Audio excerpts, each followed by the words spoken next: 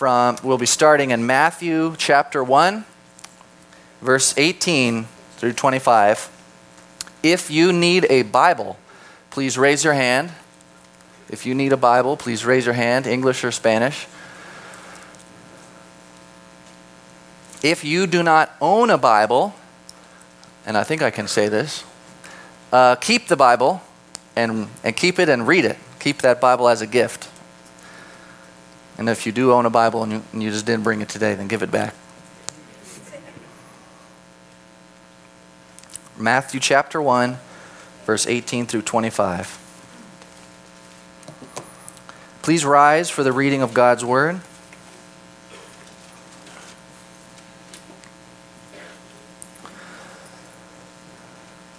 Now the birth of Jesus the Messiah was as follows. When his mother Mary had been betrothed to Joseph, before they came together, she was found to be pregnant by the Holy Spirit. And her husband Joseph, since he was a righteous man and did not want to disgrace her, planned to send her away secretly. But when he had thought this over, behold, an angel of the Lord appeared to him in a dream, saying, Joseph, son of David, do not be afraid to take Mary as your wife. For the child who has been conceived in her is of the Holy Spirit. She will give birth to a son, and you shall name him Jesus, for he will save his people from their sins. Now all this took place so that what was spoken by the Lord through the prophet Isaiah would be fulfilled. Behold, the virgin will conceive and give birth to a son, and they shall name him Emmanuel, which is translated God with us. Joseph awoke from his sleep and did as the angel of the Lord commanded him, and took Mary as his wife, but kept her a virgin until she gave birth to a son, and he named him Jesus. You can be seated. Father God, thank you for today. Thank you for this Sunday, this Christmas season Sunday. We need you this morning. We need the gospel this morning. We need to be made alive afresh every day and this day. We pray for this word and this morning, that it would be a glorious morning of giving glory to you, giving praise to you. We love you and we need you, and we pray this in Jesus' name. Amen. When Pastor Steve had initially asked me to teach, he tries to give me a little bit of a heads up before I get up here. Initially, I had planned on speaking on Genesis 3 and 4, which is Adam and Eve sinning in the garden, and then their kid kills their other kid, which my mother said, wow, that's going to be a heavy sermon, And I was like, well, the people need it, I guess. So, but then I was like, it's December 10th, it's Christmas. It's Christmas season, so we'll save that for another time. And we'll save that one for another time. The sermon's title is, and if we could get the title, it's On the Shame and the Glory of the Gospel, or Why You Should Say Merry Christmas Instead of Happy Holidays, LOL. Here, you can take that down. Here at Calvary Chapel, you guys are used to this. We go through the whole Bible, book by book, chapter by chapter, verse by verse. Where are you guys in now? I know where you are. You're in Philippians. You guys are in Philippians. The joy, it's about joy, right? Christian living is a joyful life. I got to tell you, when I meet a miserable Christian, I've got to wonder, have you met God? Have you met God? Because the God I know when he's living in your heart, you can't just go around moribund and sad all the time, right? There's joy with Christ. It's a safe way to go through the scripture because you can't miss anything. It allows you, the congregation, to get the whole Bible, the whole picture of scripture as you study through the Bible. And it does not allow your pastor to skip anything he doesn't like, right? And there are parts of scripture that are like, oh, do I have to teach on this? It's right? It doesn't allow you to do that. But whenever I come to teach, or whenever there's a guest teacher, we don't get that context, and Pastor Steve doesn't like it when we jump into the place where he's been. So we have to come and think of something else. So I don't get the luxury of the context of the scripture that you have. This week I get a little bit of help because even if this is your first time in this church, or if this is your first time in any church, you have probably heard of Christmas. You've probably heard of the Christmas story. The Virgin Mary gives birth to baby Jesus, lays him in a manger. That's what we're talking about today, Christmas. Verse 18 says, "The birth of Jesus the Messiah was as follows. When his mother Mary had been betrothed to Joseph, before they came together, she was found to be pregnant by the Holy Spirit." This is a one-verse summary of which the Gospel of Luke gives us more detail. In the Gospel of Luke, Luke tells us more about how this happened. In chapter 1, verse 26, the scripture tells us that in the 6th month, the angel Gabriel was sent from God to a city in Galilee named Nazareth, to a virgin betrothed to a man named Joseph, who was of the descendants of David, and the virgin's name was Mary. And coming in, he said to her, "Greetings, favored one, the Lord is with you." But she was perplexed at this statement and was pondering what kind of greeting this was. And the angel said to her, "Do not be afraid, Mary, for you have found favor with God. And behold, you will conceive in your womb and give birth to a son, and you shall name him Jesus. And he will be great. He will be called the Son of the Most High, and the Lord God will give him the throne of his father David. He will reign over the house of Jacob forever, and his kingdom will have no end." But Mary said to the angel, "How can this be, since I am a virgin?" The angel answered and said to her, "The Holy Spirit will come upon you, and the power of the Most High will overshadow you. And for that reason also the Holy Child shall be called the Son of God." Mary was betrothed to a man named Joseph, and while she was betrothed, we'll talk about betrothal later, it's a little bit like being engaged. While she was betrothed, she has this experience. God sends an angel who shows up, right? She's probably sitting down one day and boom, there's an angel standing in front of her and says, "Highly favored one," and it says she's perplexed. How would you feel sitting down doing the dishes and all of a sudden, boom, room's filled with light and an angel is talking to you? She's perplexed. He says, "The power of the Most High will overshadow you, and though you are a virgin, you will conceive and give birth to a son." Let's be clear. This has never happened before, and it never will happen again. A virgin conceiving. I'm sure there was a degree of fear that Mary had. She knows how babies are made. She says, "How can this be? I've never been with a man." But she believes. She believes. She doesn't understand. She believes the Lord. And Mary says, "Behold the Lord's servant. May it be done to me according to your word." Mary has a divine experience. Not only does the Holy Spirit come upon her, she has this conversation with an angel and she becomes pregnant. It's a miracle. I can't explain miracles to you because I can't do them. God does miracles. We talk about them and we worship. God works in her way in a miraculous, God works in her life in a miraculous way, and she knows it and she believes it. She knows there's a baby being made in her womb. It's no ordinary baby. That this baby would be unique, that this baby would be different. She knows that God has worked a miracle in her life, that God has changed her life. Perhaps this is the greatest miracle that has ever happened in anyone's life. She knows and she believes, but now she has a problem, doesn't she? She has a couple problems, doesn't she? She, aside from the fact that what happened is impossible, it's impossible, right? God did it. Aside from that, she's betrothed, right? She's betrothed. She's betrothed to Joseph, and before they came together, she was found to be pregnant. Now we know from the Gospel of Luke that Mary became pregnant, and shortly after, she went to visit her cousin Elizabeth. Her cousin Elizabeth was an older woman, and she had recently experienced her own miracle that even as an older woman, she became pregnant with a baby boy who would become John the Baptist. And when she sees Mary from the first time, right, when Mary opens the door and says, "Elizabeth, it's good to see you," Elizabeth said, she cries out with a loud voice. This is in Luke 1:42.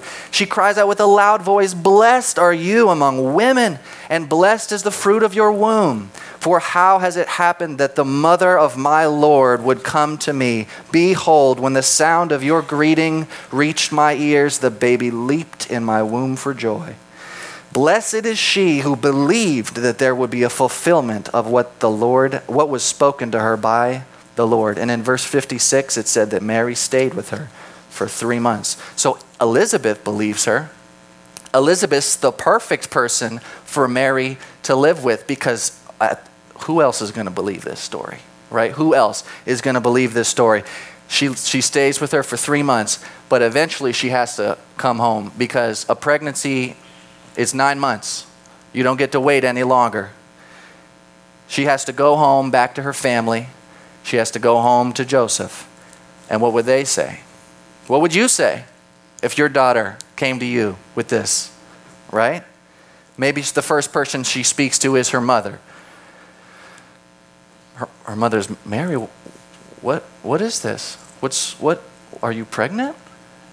And Mary says, "Yes, Mom, but listen, okay, it's not what you think. An angel appeared to me and said the Holy Spirit would come upon me and that I would bear the Son of God, the Messiah." And Mary's mom just goes, "Mary, that is not how babies are made." And then Mary says, "Well, listen, Elizabeth, she got pregnant in her old age. See, there's miracles. Miracles happen." And she says, "Mary, Elizabeth has a husband." Okay. Maybe she talked to her dad next, right? And her dad, I can imagine maybe his fear and his anger. "What have you done? Have you ruined? You don't know what you've done. You've ruined your life. What is Joseph going to say? Mary, babies don't just pop into bellies. That's not how that works, Mary. Mary, were you raped? Were you raped? Is there a man that you were seeing? What is this, Mary?" No, Dad. Like I said, an angel appeared to me and said that the Holy Spirit would overshadow me and that I would bear the Son of God, the Messiah. Mary, that's not how life works. God doesn't do that. He's never done that. I don't think that they believed her. I'm sure that they thought that she had either been in a secret relationship or that she had been raped. But she never changed her story. She never changed her story, and I'm sure they were very frustrated and angry even. But Mary didn't need them to believe her. Mary needed one person. Who's that? Joseph, her betrothed.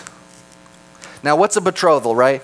We don't have betrothals here in America. It's a little bit like an engagement, except it's a lot more official. So in this culture, husbands and parents would get together and say, "I have a son, you have a daughter, they should get married." And that would happen when they're younger. But a betrothal was when they had grown up and then when they were old enough and everything worked out. No one was a terrible person or anything like that. And, the husband, he could support the wife. And then they would go before a priest and they would have this ceremony. It was a legal ceremony and it was a binding ceremony where they would be betrothed for 1 year. It was usually 1 year. And they wouldn't live together after this ceremony and they wouldn't consummate the marriage. But during this period, they would call each other husband and wife. They just weren't living together, and they had not come together in marriage yet. And this betrothal period had several purposes, but there was two main ones. One is that it was a time for the husband to prepare a house for his bride. He would spend the year building a place for them to live for their new family. And this was Joseph's part. And this is what he had been doing while Mary was away. The other part of the betrothal, funny enough, was to make sure that the woman wasn't secretly pregnant by another guy, and that they didn't just rush into a marriage, right? A year's a long enough period of time to know that there's no other babies that are coming from this woman, and that any babies that did come from this marriage were from this man and from this woman. Think about, and that was Mary's part. And she knew that, and he knew that. And now Mary had to tell Joseph, who had been spending all these months building their house, that she was pregnant and that the child was conceived by the Holy Spirit. Goodness gracious. Think about the devastation of that conversation for Joseph. Here's a man who's found this woman. He's waited for this woman. He's worked for this woman. We assume that he's in love with this woman because of his response later. They've entered into this pact, and she's pregnant. Guys, how would you feel? Brutal, right? Mary presumably loves Joseph. She still wants to be married to him. She knows that she needs him. It's not good that a mother should raise a child on her own, and we know that. A mother needs a husband, and a child needs a father. It is hard for me to imagine how painful this conversation must have been. Mary tells Joseph what she's told everybody else. An angel appeared to her, and that she would conceive a son that was the Son of God and not of any man. And I'm sure Joseph wanted to know too. Were you raped? Is there somebody else? And she says, no, Joseph, listen, an angel. And I just think he must have been like, stop. I'll give you a ride home. In verse 18, honestly, can you blame him? I can't blame him. In verse 18, her husband Joseph, it says her husband Joseph, verse 18 says he was a righteous man, and he did not want to disgrace her, but he planned to send her away secretly. Normally, in a situation where a woman became pregnant during a betrothal, a man had three options. He had three options.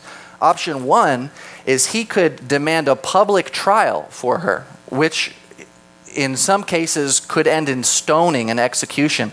The law of Moses, the penalty for adultery outside of marriage, which is sex outside of marriage, was stoning, was execution. So he could have demanded a public trial for Mary, where it's going to be a short trial, isn't it? Right? She's pregnant. I'm not the father. It's true that the Jews, since they were under the governorship of Rome, they didn't have the legal authority to try to kill someone, but they did still try sometimes, right? They tried to stone Jesus a couple times. They successfully stoned Paul and Stephen. They did still stone people. Most likely there would have been a public trial where Mary would be publicly shamed, loudly shamed, and disgraced. And it was her shame, which was already growing. She's the only one who knows what's going on at this point. Her shame was already growing, and he could bring it to 10 if he wanted to. That was within his right. That's option one. Option two was he could marry her. The law of Moses said that if an unmarried woman became pregnant, she and her lover could marry. But Joseph didn't want to marry her. He didn't want to marry her because he knew that it wasn't his child, and he knew that she knew that too. Right? I suspect he didn't think that she had been raped. Because why this crazy story about an angel, right? If you were raped, then tell us, right? But he's in pain, and I don't. Whatever's going through his mind, he's like, she's lying to me, right? She's slept with someone else, and she's lying to me. And by the way, that's a perfectly good reason to not marry somebody if they're sleeping around and lying to you about it. That's a very good reason to not marry someone. He didn't want to marry her. His third option would be to break off the betrothal. This had to be done just like it was entered into with witnesses in front of a priest. It had to be done with witnesses in front of a priest if you wanted to break it off. Verse 19 says, he was a righteous man, and he did not want to disgrace her, so he planned to send her away secretly. And that begs the question, why? Why? Why did he do this? He hadn't been visited by an angel. As far as Joseph is concerned, this is just a terrible, embarrassing, rotten, shameful situation, and it wasn't his fault. And now he has to deal with it. And now he's embarrassed. He's been hurt. This beautiful young girl he's going to marry tells you she's pregnant. Put that together with his response. He didn't want to disgrace her. He was a good man. He was within his rights to publicly shame her, even to ask for her execution. But he was a righteous man. He was a good man. He loved Mary. And even after this perceived betrayal, he did not want to hurt her. Even though he was hurt, he didn't hurt back. Christians, this is what godly men do. They are strong enough not to hurt back. Many of you know this. When I'm hurt, my flesh wants vengeance. It wants to be satisfied, right, with justice or whatever, or what I think is justice. The man God chose did not seek the satisfaction of revenge. He decided to seek to secretly as possible break off the betrothal, get some witnesses who weren't gossips, and go to a priest and end it, and move on, and put the shame behind him. But, and that's the glorious word in Scripture, isn't it? When something terrible has happened, and there's nothing on earth that any human being could ever do to fix it, God says, but it doesn't end here. Do you know that God has that power in your life? He has this power in your life to take a shameful situation, a painful situation, and say, but it's not over. It's not over. To Joseph, full of shame and pain, he says in verse 20, when he had thought this over, behold, an angel of the Lord appeared to him in a dream, saying, Joseph, son of David, do not be afraid to take Mary as your wife, for the child has been conceived in her. For the child which has been conceived in her is of the Holy Spirit. She will give birth to a son, and you shall name him Jesus, for he will save his people from their sins. God not only chose Mary, God chose Joseph. He knew that Mary and baby Jesus would need Joseph. As Mary nursed Jesus, they would need Joseph to work and provide for them. They would need Joseph to protect them from evil men with his fists and from devils with his prayers. To the people who said, hey, Joseph, did things get out of hand between you and Mary? You know what I'm talking about? He would have to say, you know what? That's none of your business. To the people who said, hey, Joseph, was Mary partying a little too hard when she traveled to visit her cousin? You know what I'm talking about? He'd say, you want to talk about my wife and my son? Maybe we should talk outside. They would need Joseph to shield them from the judgment that the whole world would have for them. For this mother who was mysteriously pregnant out of wedlock and her out of wedlock baby. That mother and that child, for them, Joseph would be a shield. God knew, and so he gives Joseph what he needs to believe. He tells Joseph by an angel that everything Mary had said was true and that he should marry her. He doesn't rebuke Moses. He doesn't rebuke Joseph. He doesn't rebuke him. God knows this is crazy, right?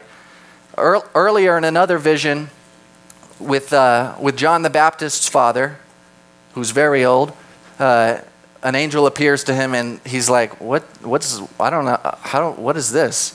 And the angel rebukes him. Joseph, he doesn't rebuke. Joseph, he says, this is what's going on, Joseph. Now go. And Joseph believes. Verse 24 says, Joseph awoke from sleep, and he did as the angel of the Lord had commanded him. And he took Mary as his wife. There's no doubt in his mind anymore. He knows. There's three people who know. There's Elizabeth, but she's far away. And there's Mary, and there's Joseph. And Jesus, when he grew up, they knew That was enough. They knew that this was no normal baby. And in Luke 1:32, they knew that this baby would be great, that he would be called the Son of the Most High, and that the Lord God would give him the throne of his father David, and that he would reign over the house of Jacob forever, and that his kingdom would have no end, and that he would save his people from their sins. They forsook the shame, and there was shame. There was shame. Even as an adult, people were flicking Jesus for what had happened with his mother. The Pharisees said to Jesus when they were challenging him, "We're not born of fornication. We know who our fathers are." Right? They forsook the shame. They forsook the shame and they followed the plan. God's glorious plan of salvation, that he, with this baby, would save people from their greatest problem. From their greatest problem and from your greatest problem. You have this problem. I have this problem. He would save them from their sin. That he, with this baby, would establish an everlasting kingdom where there would be justice for once and peace. And that of this kingdom there would be no end. Ladies and gentlemen, this is the shame and the beginning of the overshadowing glory of the gospel. That this baby born by this woman, raised by this man, and this is from the Nicene Creed, that he, the one and only Lord Jesus Christ, the Son of God, begotten from the Father before all ages, God from God, light from light, true God from true God, begotten, not made, of the same essence of the Father. Through him all things were made. For us and for our salvation he came down from heaven, being made incarnate by the Holy Spirit and the Virgin Mary, and was found as a human. He was crucified for us under Pontius Pilate. He suffered and was buried. And the third day he rose again according to the scriptures. He ascended into heaven. He is seated at the right hand of the Father. He will come again with glory to judge the living and the dead, and his kingdom will never end. Amen. Amen. The glory of the gospel is that baby that Mary nurtured, that baby that Joseph defended, that he became the perfect Son of Man and the perfect Son of God, and that he came for you and for me. And if you're here this morning and you've never believed that, this is the morning. Jesus came for you. He knows your shame. He knows everything you've done. He knows about shame. He knows about you. And he sees you. And he declares that if you declare with your mouth Jesus is Lord and believe in your heart that God raised him from the dead, that you will be saved. He was nailed to a cross, dying for your sins and for my sins. And the first words that he uttered were, "Father, forgive them. They don't know what they're doing." And the last words that he said were, "It is finished." It doesn't matter what you've done. It matters what he did. And he's done it all. Not just for you. He came for the whole world. He came for the whole world, for the people that you just can't imagine. Right? John 3:16. Many of you have this verse on your refrigerators. It said that God so loved the world that he gave his only Son, that everyone who believes in him will not perish but have eternal life. This Savior, whose parents despised the shame of their peers, who himself despised the shame of the cross, delivered salvation to all who would believe, and would save this evil world as it hurtles towards depravity to establish an everlasting kingdom which you can be part of. This Savior is not just for you and not just for me. If it stops with me, something's up. I don't understand something about the gospel if I'm just happy the way I am. The gospel saves me from my biggest problem. It saves the world from the world's biggest problem. That we are corrupt. We are wicked. And that without a Savior, things will go from bad to worse, and from worse to unspeakable. Your neighborhood, your city, your nation, this world is in grave danger. They are not only in danger of the judgment for their sins to not inherit eternal life, the judgment of hell. They are in danger of the natural consequences of their godless behavior. Their godless behavior. Some people call this the judgment of abandonment. God stopped taking care of you, and look what's going to happen next. What do I mean by godless? Friedrich Nietzsche, a famous atheist, he said almost 200 years ago, God is dead and we have killed him. But that's not new. In Psalm 2, it says that the kings of the earth have taken their stand and the rulers conspire together against the Lord and his anointed, saying, let us tear their shackles apart and throw their ropes from us. Godlessness is this declaration: God will have no say in my life. I will not honor him. I will not do what he wants. Instead, I will do what I want. That's godlessness. I am my own God. Of the godless, Scripture declares in Romans 1:18 that the wrath of God is revealed from heaven against the godlessness and wickedness of people who suppress the truth by their wickedness. And in verse 22, although they claimed to be wise, they became fools and exchanged the glory of the immortal God for images made to look like mortal human beings and birds and animals. Claiming to be wise, they became fools. In the 1900s, there was this movement of real sharp tooth, smart atheism. But that's gone away. And what's left is worse. It's a debased, passionate humanism. It's not smart. It's loud. It's passionate. It feels. Right? That's what's coming. That's what comes next. And that's not just my prediction. That's what God told us in Romans would happen when a culture says God is dead and we have killed him. We don't need the crutch of religion. We are enlightened. We don't need the burdens and shackles of God. We will become gods ourselves. We will transcend. We will ascend. We will evolve, become greater than our ancestors. But it doesn't go that way. It can't go that way. We're seeing it now. As our world has cut itself off from the life-giving root, we are beginning to experience that the fruit is rotten. Scripture concurs. In Romans 1:24, God gave them over to sinful desires, to sexual impurity, for the degrading of their bodies with one another. We don't become free by unhitching ourselves from God. We become slaves to degrading and vile passions.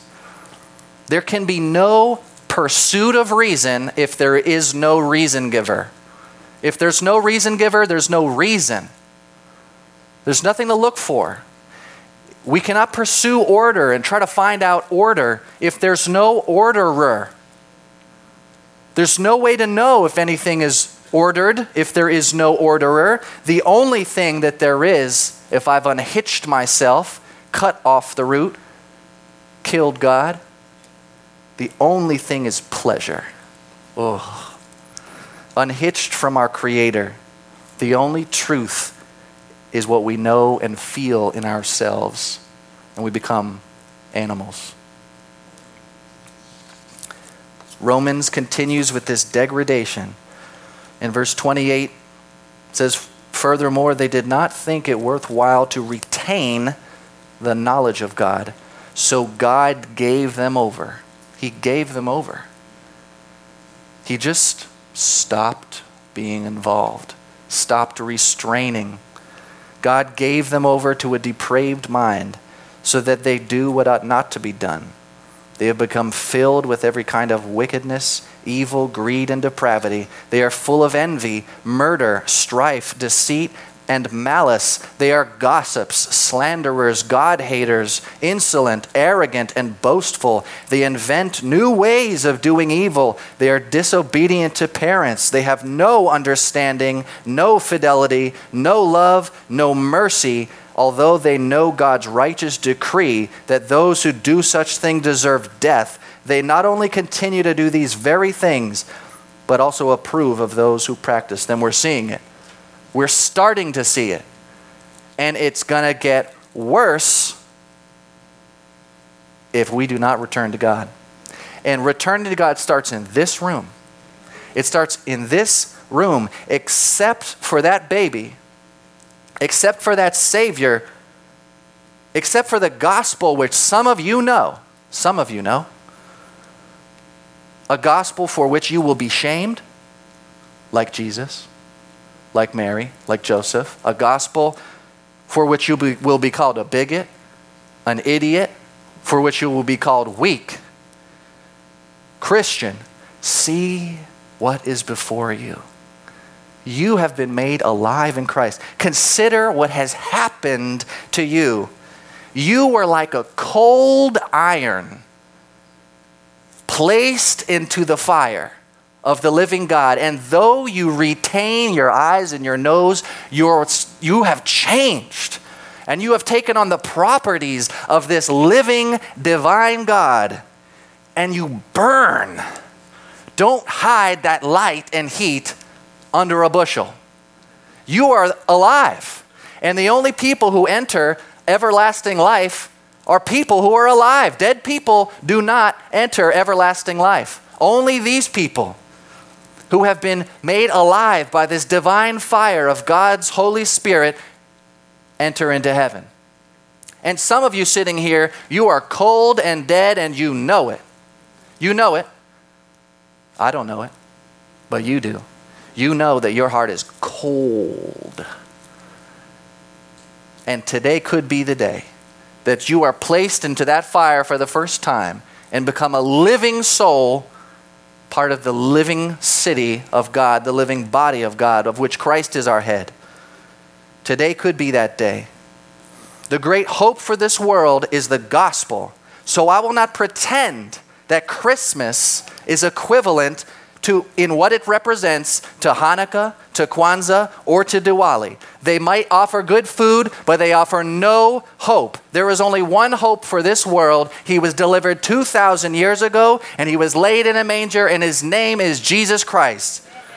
I will not be ashamed, and you shouldn't be either. Because of this great hope, because of the risen Christ who died for my sins and for the whole world, I will joyfully declare, Merry Christmas.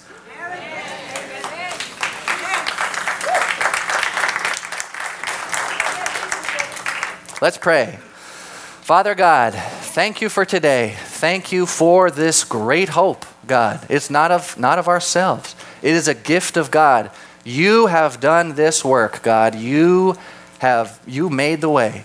You appeared to Mary, and you appeared to Joseph, and they despised the shame, and Jesus despised the shame, and he's risen from the dead, and he's alive still, and he's in this room too, Lord. We thank you that he is still alive. We love you and we need you. And we pray all this in Jesus' name. Amen.